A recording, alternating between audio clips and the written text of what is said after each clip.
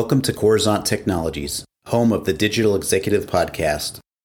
Welcome to the Digital Executive. Today's guest is Anthony Deighton.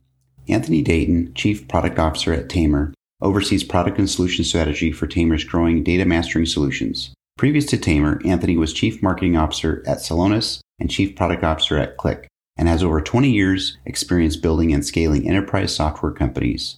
Anthony also serves as an investor, advisor, and board member to startups around the world, including Grid.is, Cardo, Einblick.ai, VizLive UK, Interos.ai, Miracle, and Reckoner.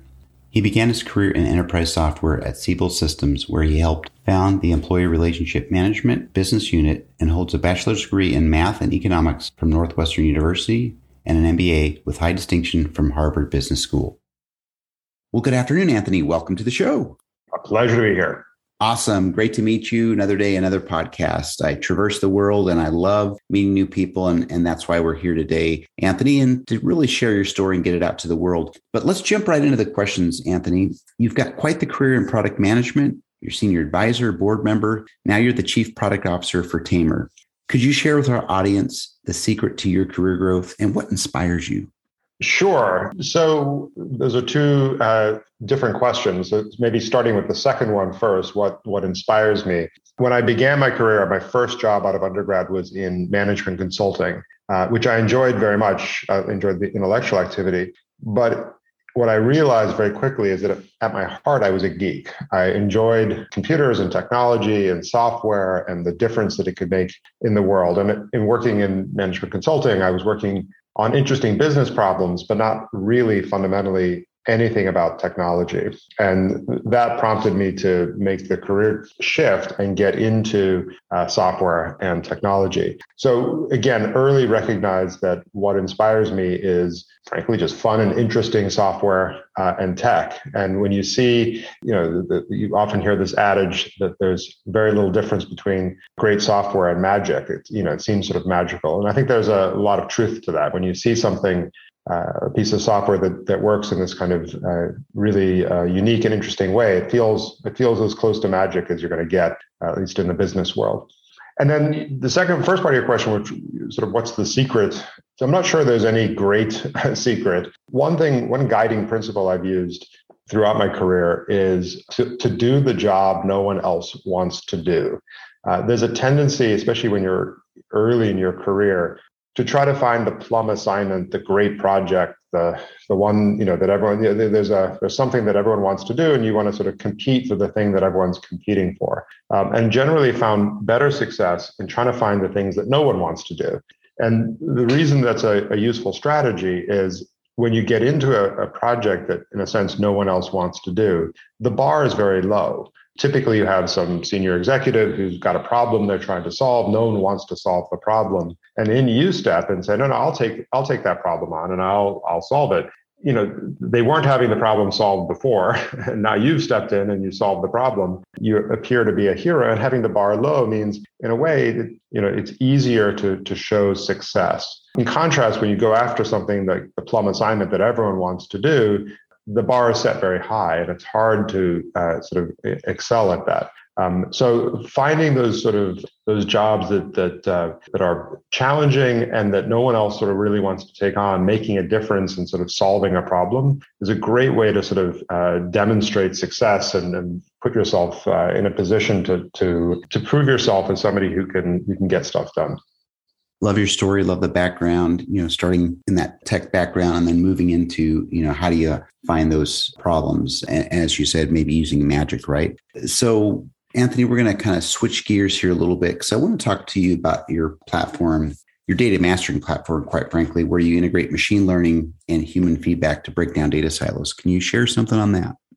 Tamr, as a company and a technology, came out of academic research at MIT. An academic there, a sort of Turing Award-winning academic named Mike Stonebreaker, had begun a set of research on the challenge of what we call today data mastering. And the challenge he set out is, imagine that you have not hundreds, but thousands, maybe tens of thousands, or even hundreds of thousands of tables of data.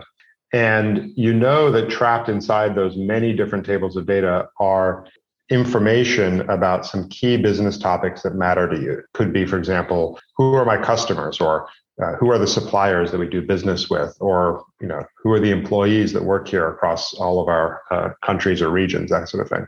What are the products we sell? What are the parts that make up those products, et cetera? And we call these things entities. But anyway, so the question he was struggling with academically was, how do I find that information across thousands and thousands of tables? And the key insight that the academic team had was that to do that using a manual rules-based approach was a fool's errand. And meaning you might be able to do it for one or two tables, for a couple thousand, maybe 10,000 records, right? You might be able to sort of slog your way through that.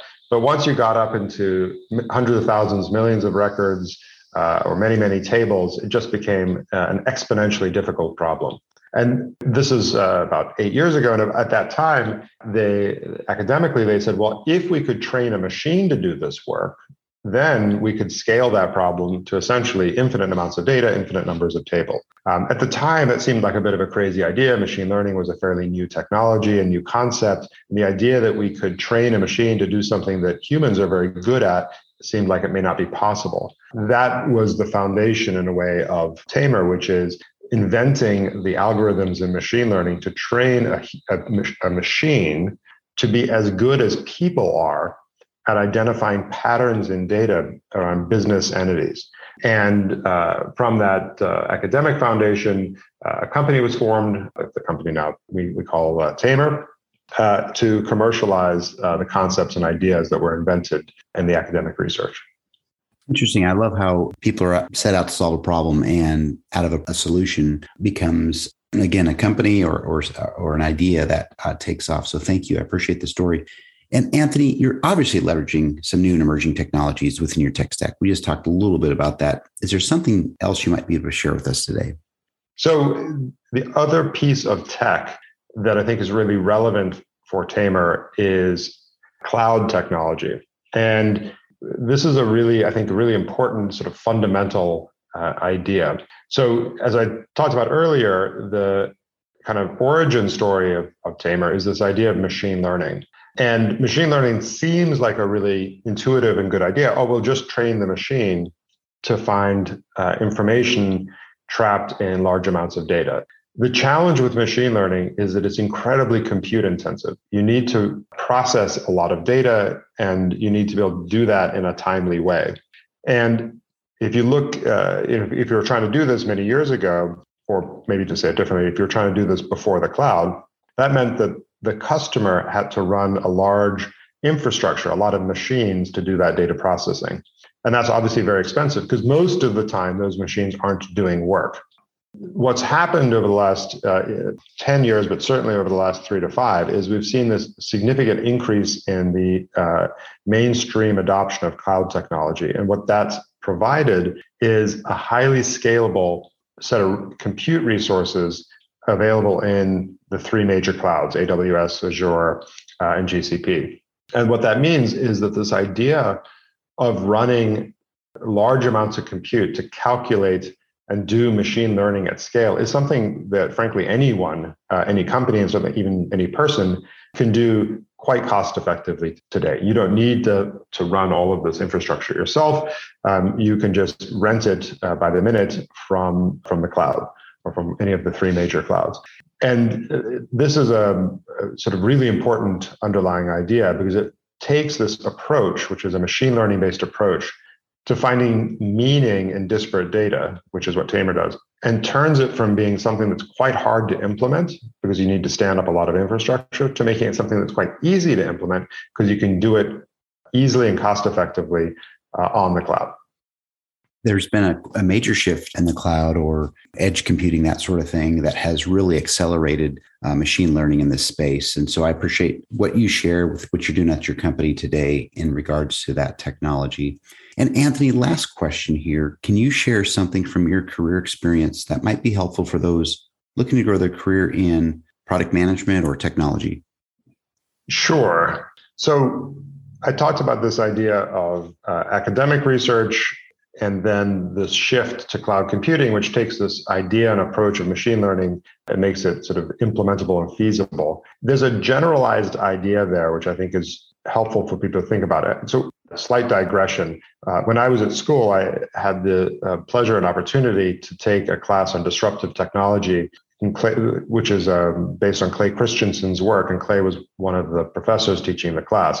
It was a really interesting class. And in a funny way, and very much to your question, it's formed the foundation of a lot of the work that I've done over the years in tech.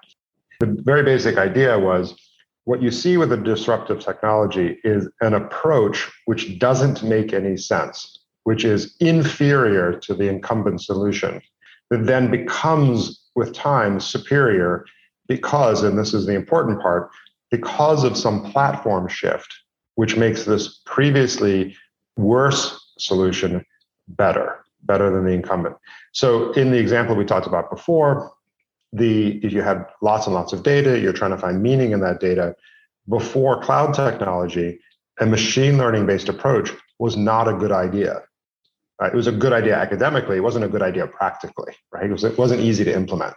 Along comes the cloud, makes large amounts of compute inexpensively available at your fingertips. And all of a sudden, this idea of doing this work using a machine learning approach makes a ton of sense, right?